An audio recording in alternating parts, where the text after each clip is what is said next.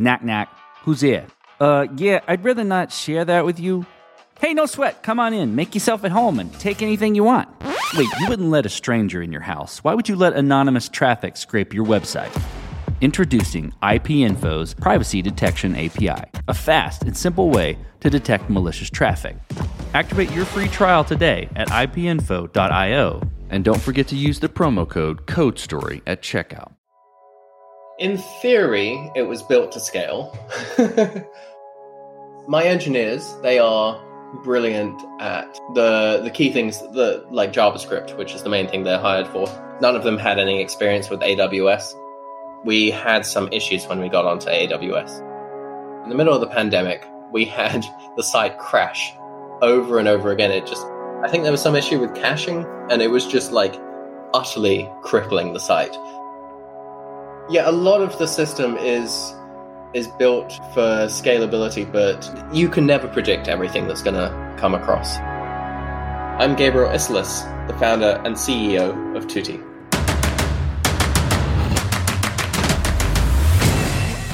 This is Code Story, a podcast bringing you interviews with tech visionaries who share in the critical moments of what it takes to change an industry and build and lead a team that has your back. I'm your host, Noah Labhart, and today how Gabriel Isserlis created a marketplace to connect you as an artist to amazing local spaces. All this and more on Code Story. Gabriel Isserlis grew up in London with an artistic background in the creative industries. His dad is a professional cellist, which is the instrument that he chose as a young musician. As a teen, he became highly interested in making films and decided to give it a try. He studied film in upstate New York and realized he liked making sci-fi films about the future. Instead of films, though, he decided to go make the future and got into tech. When Gabriel combined his technical knowledge with his experience in the creative industries, he started to see numerous opportunities to automate manual steps in these processes. He decided to set out and build these tools for people in the creative industry, and started by building a marketplace to connect artists with spaces. This is the creation story of Tutti. We want to help creators create. Creators of all types, they struggle, they spend a lot of time doing admin, especially when they're building their careers. So they're young, they're starting out. Just like a young startup, they would probably love to do all of the fun stuff, which in most people's minds is the product. But there's a hell of a lot of other stuff around the outside of that they need to do. There's so many inefficiencies in the systems of what they need to do in order to build that career. So our goal from a high-level perspective is we're building amazing technology that will reduce the amount of time they have to spend doing admin so that they have more time to create. Admin is a creative soul sucker to that. It drains creative energy. So we want to automate as much as admin as we can so that they have more time, more creative energy. From an actual point of view of how that manifests is one of the key things that most people need in the creative industries at some point is space. Whether that's space for a video or photo shoot, rehearsal, recording, performance, physical space is needed. Virtual space is not there yet. The first problem we wanted to solve was reducing the amount of time and money and frustration it takes to find and book these spaces.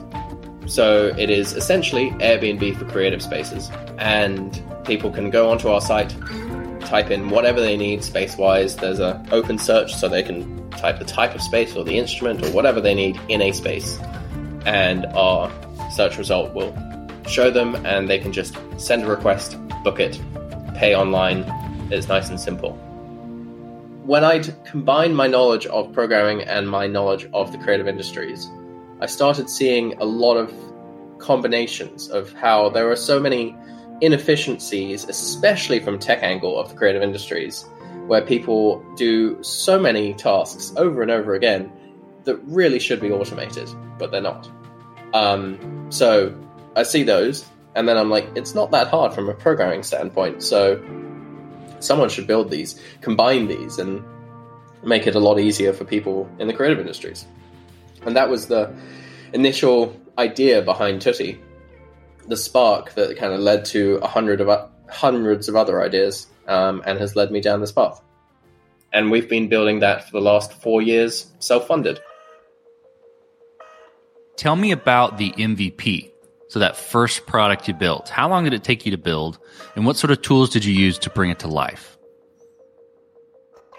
The very first MVP, it took me 1.5 years to think about how to build it. And I tried to build it in HubSpot, Squarespace, and a few other places I can't remember. And all of those failed. None of them were good enough for me, so I wasn't willing to put them out into the world. Luckily, on October 30th of 2018, someone texted me and said, "Hey, have you heard of this website called ShareTribe? Because it helps marketplaces get off the ground." And I was like, "No, what's that?" Looked it up, and it's a white label marketplace no-code solution. They provide the entire back end of a marketplace, and you plug and play your customers, your branding, and that's it. And in less than 4 hours on Halloween of 2018, we had an entire marketplace that we hadn't had 6 hours ago off the ground, and I think the first 3 venues listed. It's an amazing tool. If you're building a marketplace, use ShareTribe. It cost us £150 a month to get to 1,000 customers. We made a lot of mistakes outside of that £150, but if we'd spent nothing else, we would have still had a lot of customers on £150 a month. Okay, when you're choosing ShareTribe and when you're deciding how you're going to even structure it, you got to make certain, decisions and trade-offs around, maybe even in choosing ShareTribe, you had to limit the features you were going to deploy or take on maybe some of their technical debt because of how their product was built. I'm not sure, but tell me about some of those decisions and trade-offs you had to make, and specifically how you coped with those decisions. The coping was always, "Sorry, it's coming soon." We said that to a lot of people. There weren't that many unfortunate things that we had to deal with because ShareTribe it sells itself as out-of-the-box marketplace, and it is exactly that. There's very little customization you can add. You can buy landing pages from them. It does everything out of the box. You have some limitations on the filters that you can add, like what types of filters and how you can add them. We expanded those massively afterwards. It just has a list of filters on the left-hand side. If you add too many options under one filter, it gets a bit messy. They update it every now and then, and they've been improving the system a lot over the last 4 years. So it's a lot better now than it was back then. But I remember being annoyed because we couldn't validate who our customers were when they were signing up. So we couldn't ask whether people are artist or host. And we couldn't ask people if they were an artist, were they in film, music, TV, etc.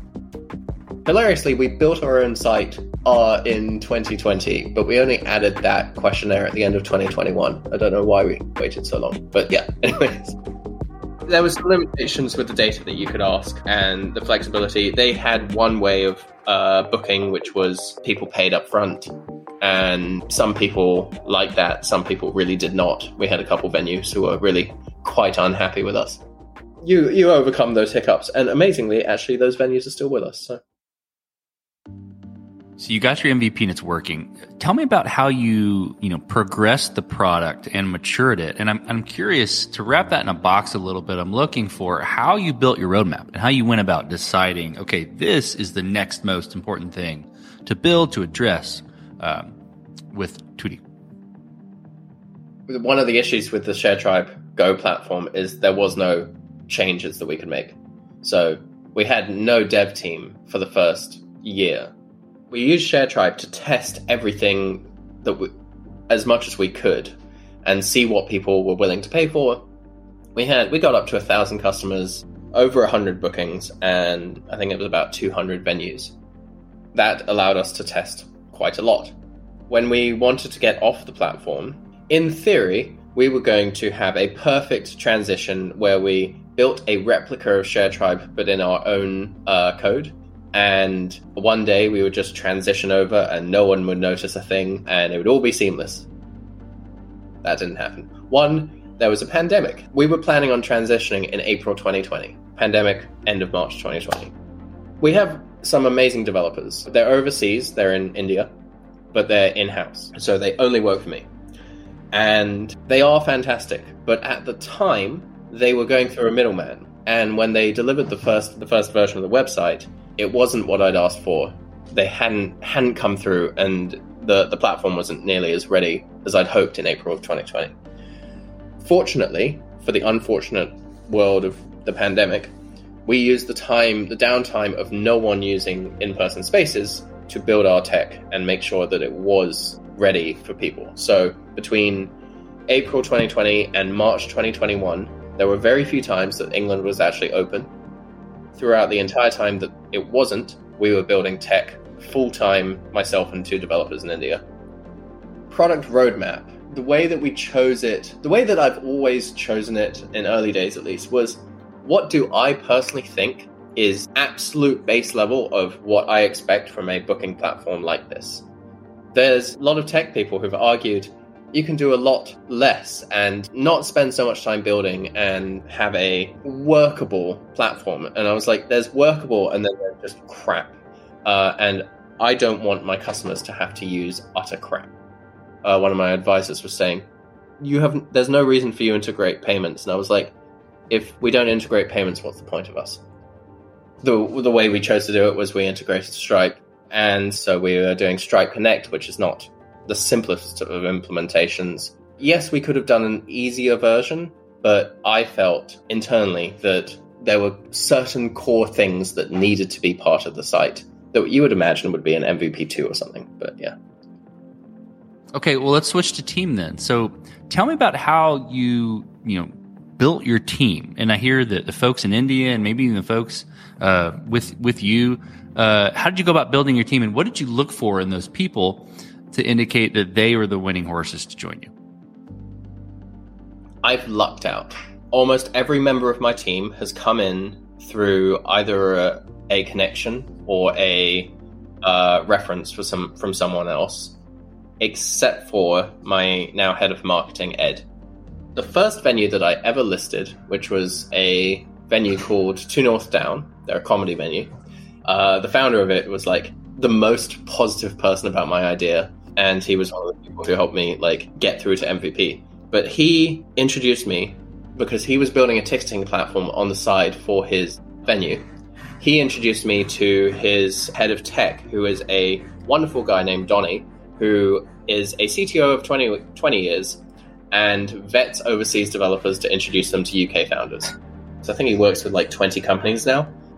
I met Donnie then. I saw some of the things that he'd worked on. I trusted him to take the brute force the general quality checking of engineers. And he does the quality checks. I simply have last chats with them and say, hey, welcome to the team, basically.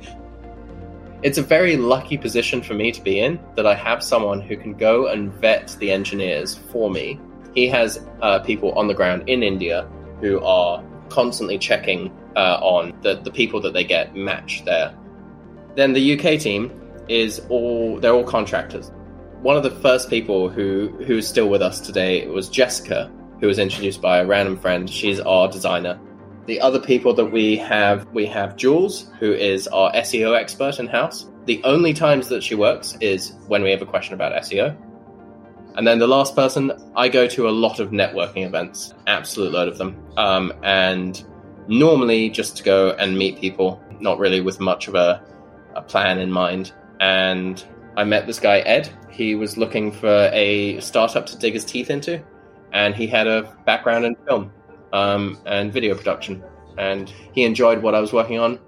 We started talking. He actually talked to 7 different founders from the same event. And every single one of them specialized in marketing. And he specializes in marketing. I specialized in product. And he was like, oh, okay, we actually match. So let's flip to scalability. And I want to focus on post ShareTribe.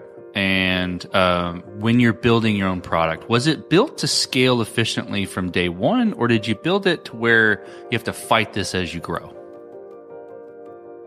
In theory, it was built to scale. My engineers, they are brilliant at the key things, like JavaScript, which is the main thing they're hired for. None of them had any experience with AWS. We had some issues when we got onto AWS. In the middle of the pandemic, we had the site crash over and over again. I think there was some issue with caching, and it was just like utterly crippling the site.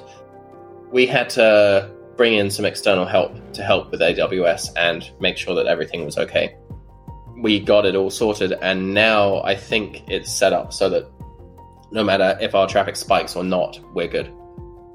Yeah, a lot of the system is built for scalability, but you can never predict everything that's going to come across. Like, if I went back with everything I know today, I probably would build with React rather than Vue, because I've been told now that React is actually quite a bit faster.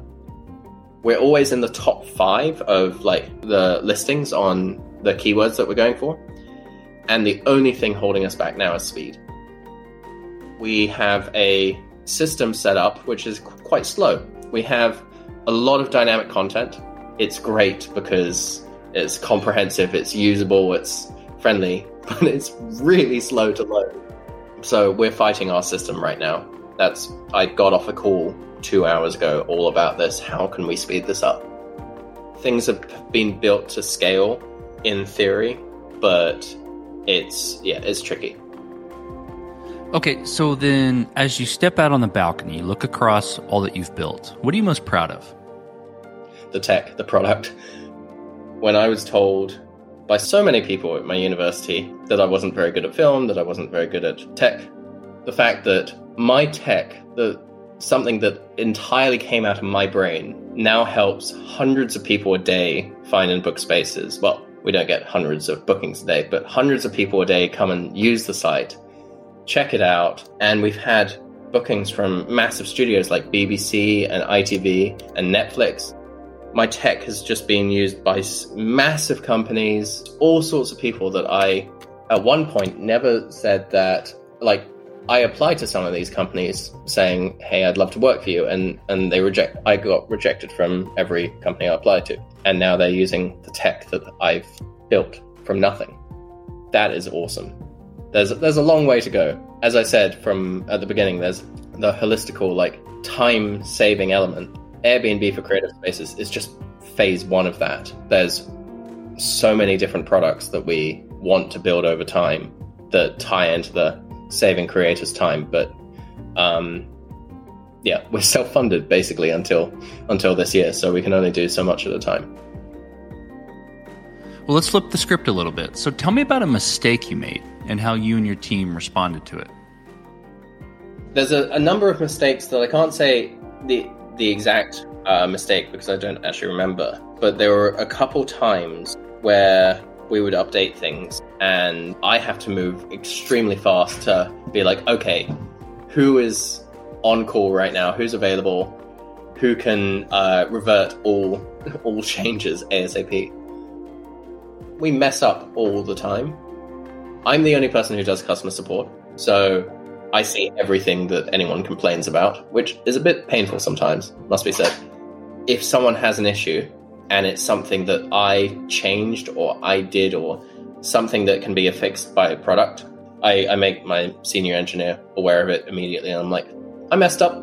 This is an issue. I think the most recent one of that was a calendar integration thing. I told them to get rid of it 2 weeks ago. And then a customer messaged yesterday and was like, can we have this feature? I thought you had it. I was like, yep, I'll roll that back. Okay, let's switch to you. Who influences the way that you work? Name a person you look up to, or many persons, or something you look up to, and why. So there are people that I don't particularly like as people, but they still influence the way that I work. I think that they're not very nice people, but my brain thinks very logistic or logically about everything that I do, and I try and make sure that everything kind of makes sense.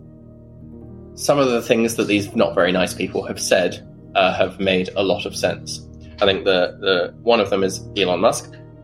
I have been a fan of him in the past. Verdict's out right now, but One of the key things that he said is question your constraints.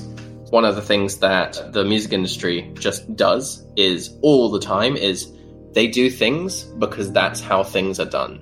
That's how things have always been done. That's how things are done. Why change? And the reason to change is because they're time destroying. I'm constantly looking at systems and processes in our industry and wondering, why is it done that way? How can we do it better? And then there's another one, which is Jeff Bezos. He has this theory that I utterly fail to quote every time I try, so I'm not even going to try and quote it. It is talking about one-way and two-way decisions. Most decisions are two-way. If you make them, you can roll them back. There's very few decisions that are one-way that once you've made them, they stick. The most recent example I used for someone of a one-way decision was asking my partner to marry me. I can't really roll that one back. He says two-way decisions need to be made as fast as possible. That if you can roll them back, make them, try them. If they don't work, roll them back.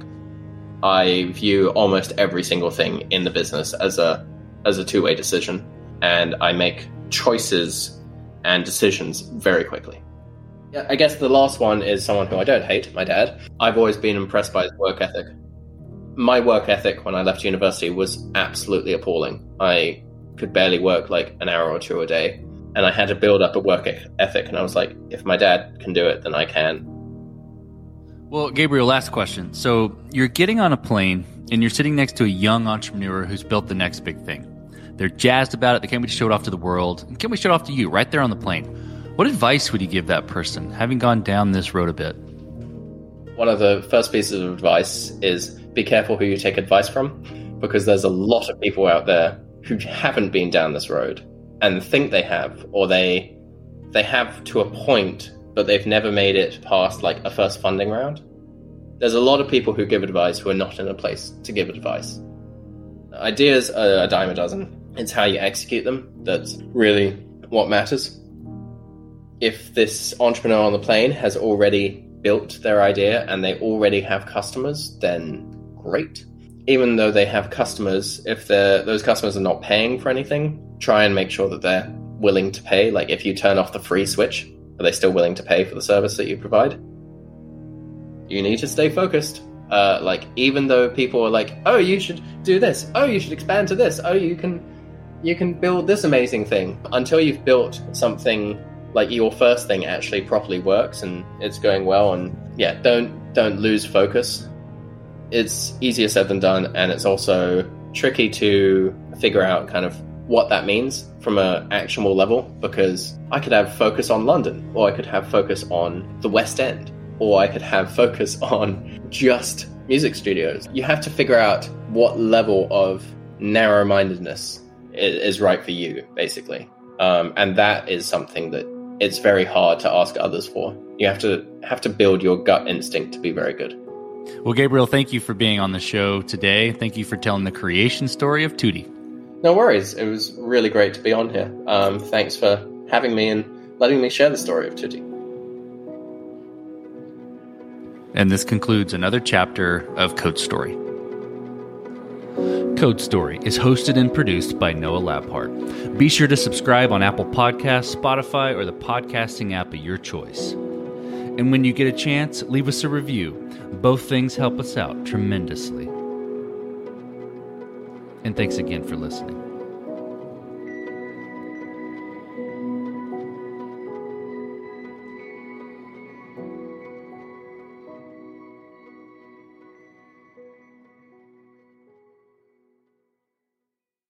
Life's better with American Family Insurance because our home policies help protect your dreams and come with peace of mind.